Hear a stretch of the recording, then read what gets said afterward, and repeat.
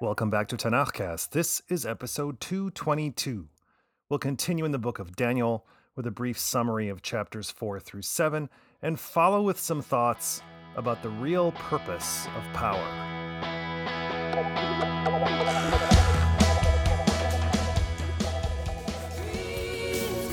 When I close my eyes, every second of the night, I live another life. Nebuchadnezzar himself recounts to us what transpires in chapter 4. Quote, I, Nebuchadnezzar, was tranquil in my house and flourishing in my palace. I saw a dream and it frightened me, and thoughts upon my couch and visions in my head panicked me.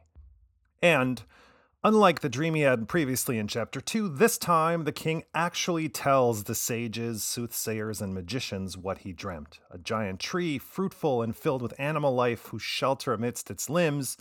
But then, a holy emissary from on high says to cut the tree down but leave its roots. They cannot decipher the meaning. But Daniel, who, quote, in whom the spirit of the holy gods resides, hesitates with his interpretation. When the king urges him to speak, Daniel replies, quote, My lord, may the dream be for your enemies and its meaning for your foes. Because the dream does not bode well for Nebuchadnezzar, God has declared that the king will be deposed from his throne, chained and exiled to live in the wild with the beasts, eating grass and getting soaked by the dew for 7 seasons until, quote, you know that the Most High rules over the kingdom of man, and to whom he chooses he gives it. In other words, Nebuchadnezzar must repent and show kindness to the poor before it's too late. But apparently the king has other things on his mind. 12 months go by, and the king is walking on the roof of his palace, head filled with his achievements. Quote, Is not this the great Babylon that I have built as the house of the kingdom in the might of my power and for the honor of my glory? To which a voice from on high responds, The jig is up! The king is turned out, and, quote, he ate grass like the ox, and from the dew of the heavens his body was moistened until his hair grew like eagles and his nails like birds. And then, quote, at the end of many days, I, Nebuchadnezzar, raised my eyes to the heavens, and my mind returned to me, and I blessed the Most High and praised and extolled the Eternal One, whose dominion is an eternal dominion, and his kingdom for all generations. And with the return of the king's mind, the glory, grandeur, and splendor returns to him as well. And, quote, Now I, Nebuchadnezzar, praise and exalt and glorify the King of the heavens, all of whose acts are truth, and whose paths are justice, and who can bring low those who go about in pride. Chapter 5 introduces us to the new Babylonian king Belshazzar, son of Nebuchadnezzar, who made a great feast, reminiscent of the feasts of the Persian kings we read about in the Scroll of Esther. And like Ahasuerus, he acts a bit of the fool, demanding that the vessels his father looted from the temple in Jerusalem be brought out from storage so the noblemen, his wives, and concubines might drink wine from them. As the servants did as commanded, and the guests began to drink from the temple vessels, quote, at that very moment, the fingers of a man's hand came out and wrote before the lampstand on the plaster of the wall of the king's palace, and the king saw the palm of the hand that was writing. Then did the king's countenance change, and his thoughts panicked him, and the cords of his loins went slack, and his knees knocked together. Belshazzar summons his soothsayers, magicians, and diviners to interpret the writing, offering royal garb and jewelry as a reward, but you guessed it, no one could interpret it. And the king grew even more panicked until one of his noblemen remembered that his father had a guy. So they bring Daniel before King Belshazzar, and the king says, quote, You are Daniel, who is of the exiles from Judah, whom my father brought from Judah, and I have heard of you, that the spirit of the gods resides within you, and that enlightenment and understanding and exceeding wisdom are found within you.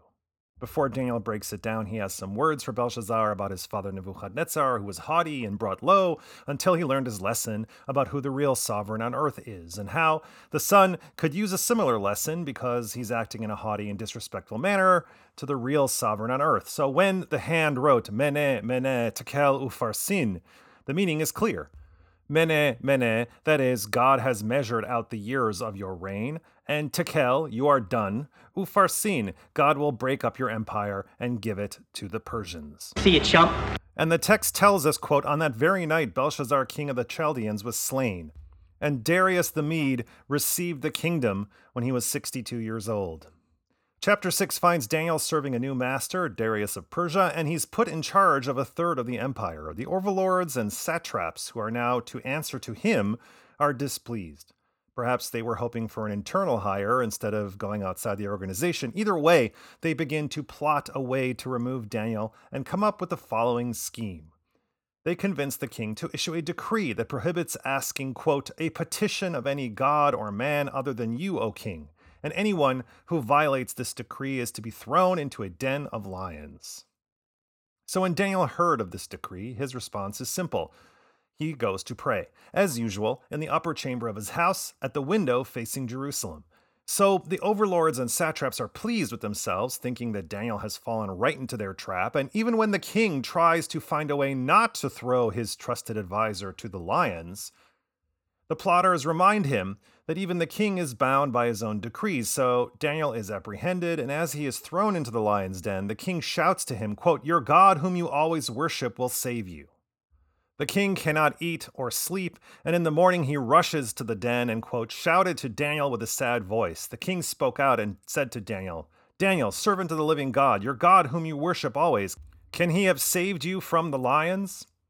When Daniel responds that he's okay, the king has him released and orders the overlords and satraps who schemed against Daniel and their families to be thrown into the den, and, quote, they had barely touched the bottom of the den when the lions overwhelmed them and crunched all their bones.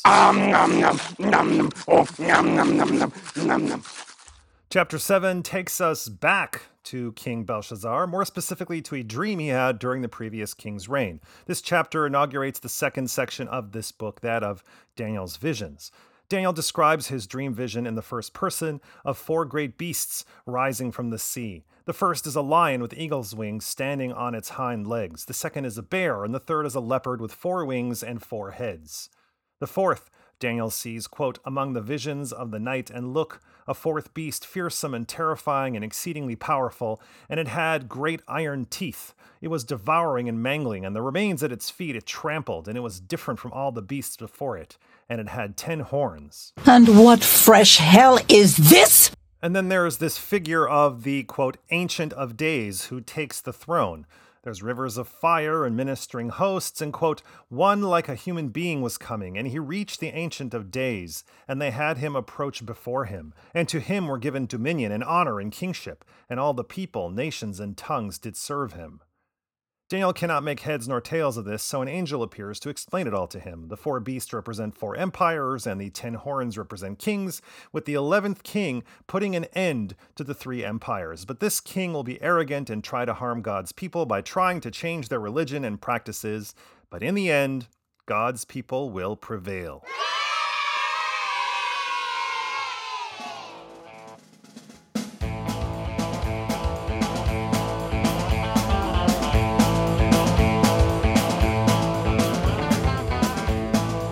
Pathetic fallacy is defined as a literary device in which human emotions are attributed to aspects of nature, such as the weather.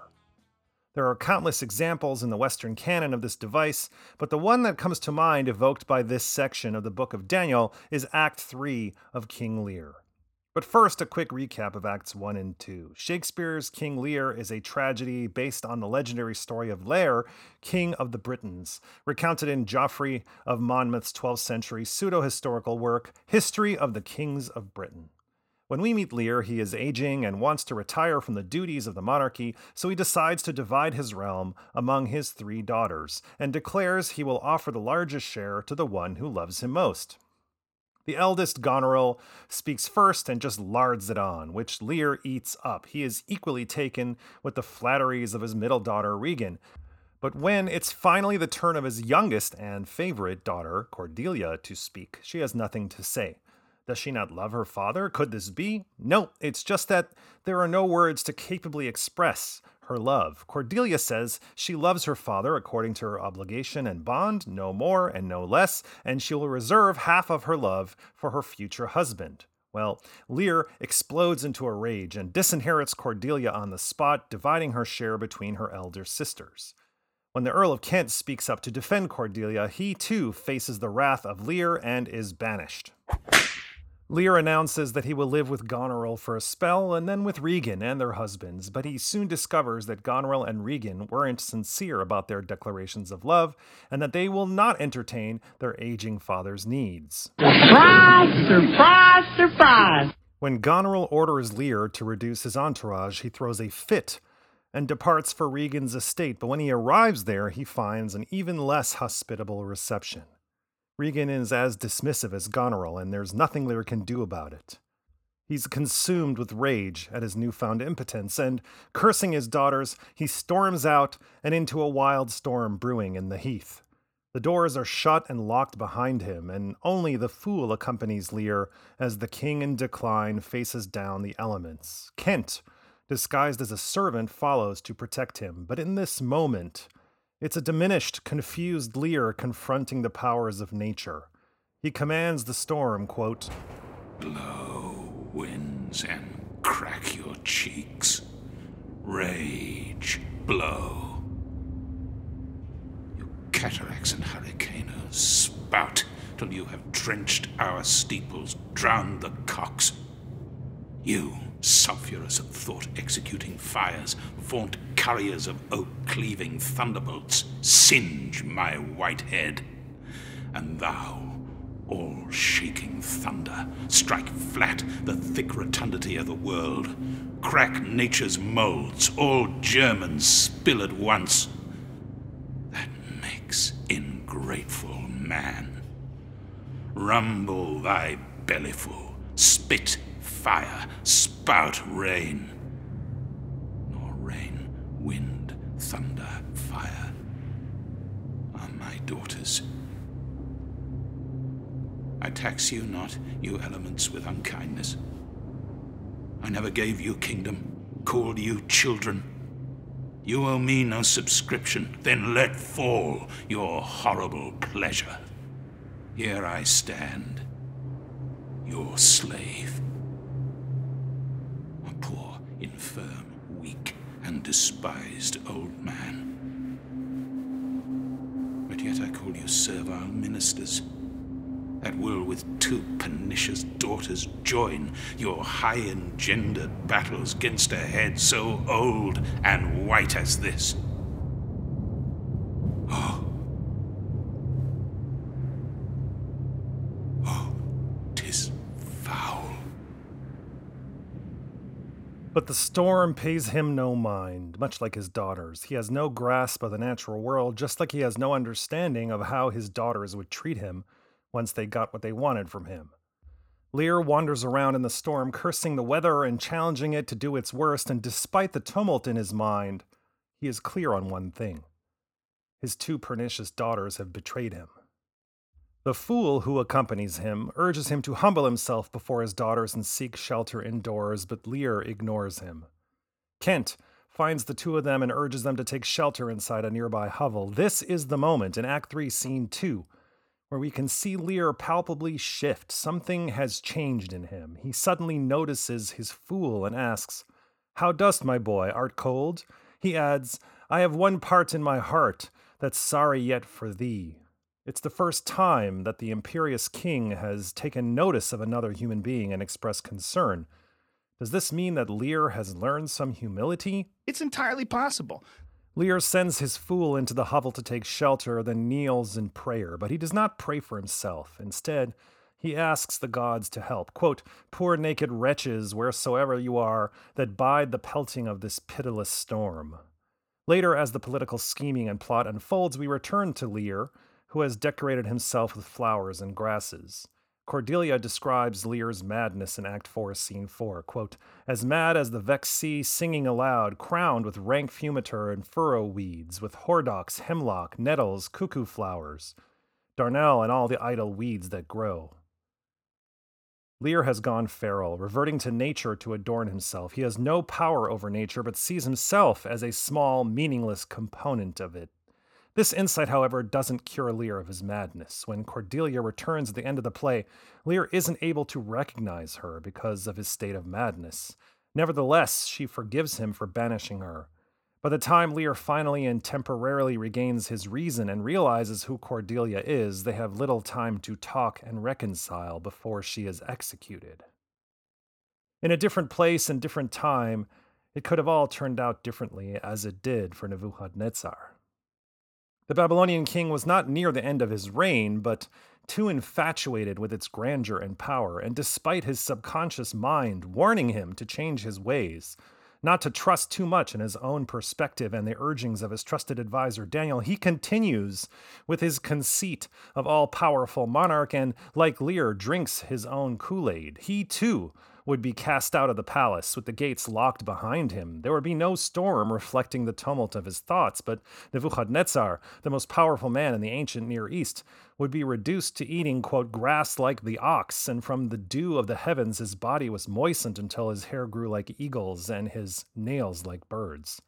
Like Lear, he would wander the heath wild and feral, but unlike Lear, who cursed the storm and his daughters and descended further into madness, Nebuchadnezzar's nature time was a time to reset, to reframe his perspective. As the king himself says, quote, "At the end of the many days, I, Nebuchadnezzar, raised my eyes to the heavens, and my mind returned to me. And I blessed the Most High and praised and extolled the Eternal One, whose dominion is an eternal dominion, and his kingdom for all generations."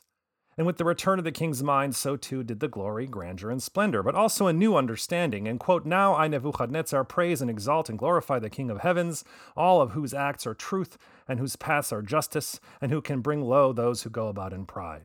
Okay. This is a good habit of mind for a man with unchecked power, but here's the thing. Nebuchadnezzar, or more precisely Nebuchadnezzar II, was the second king of the Neo-Babylonian Empire from 605 BCE to his own death in 562. He ruled for 43 years, the longest reigning king of the Chaldean dynasty, and regarded as one of the most powerful rulers in the world. His abrupt departure from the palace to wander the heath would have garnered some mention in the historical record, but if you look, there is, however, reports of something like this happening to Nebuchadnezzar's eventual successor, Nabonidus, the last king of the Neo-Babylonian Empire, who ruled from 556 BCE to the fall of Babylon to the Achaemenid Empire under Cyrus the Great in 539 BCE. Is the Nabonidus of history the Babylonian king Belshazzar as described in chapter 5? Maybe. Nabonidus was incapacitated from exercising kingship for a period of about 10 years, which Robert Alter points out would have been rounded down to 7 in accordance with the general use of formulaic numbers in the Tanakh.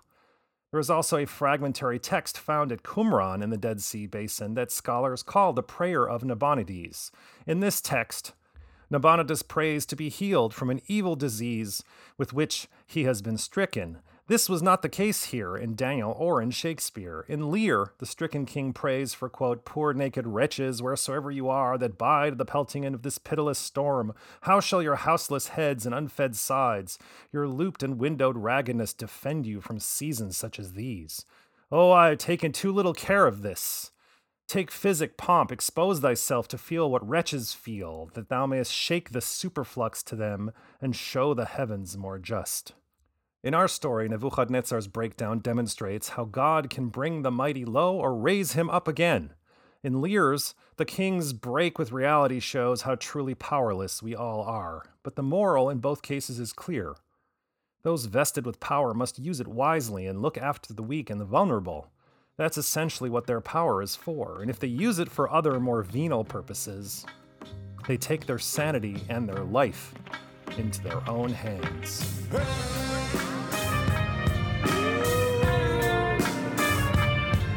If you like what you heard today, spread the word about TanachCast. Tell a friend about TanachCast over coffee. Send another friend an email or text, nothing fancy. Help your aunt who just got her first smartphone to download a podcatcher and subscribe to TanachCast. And if you have a spare moment after all that, write a brief glowing review at Apple Podcasts. Apparently, it helps people who might be interested in a little Bible learning this podcast, and it's also a nice thing to do. If you want to help in an even bigger way, support us at Patreon. Just search for TanachCast at patreon.com and pledge your shekels either on a one-time or monthly basis and receive special blessings from the Most High. I thank you in advance for that, and encourage you to join us again in 2 weeks for Episode 223, when we conclude the Book of Daniel with chapters 8 through 12.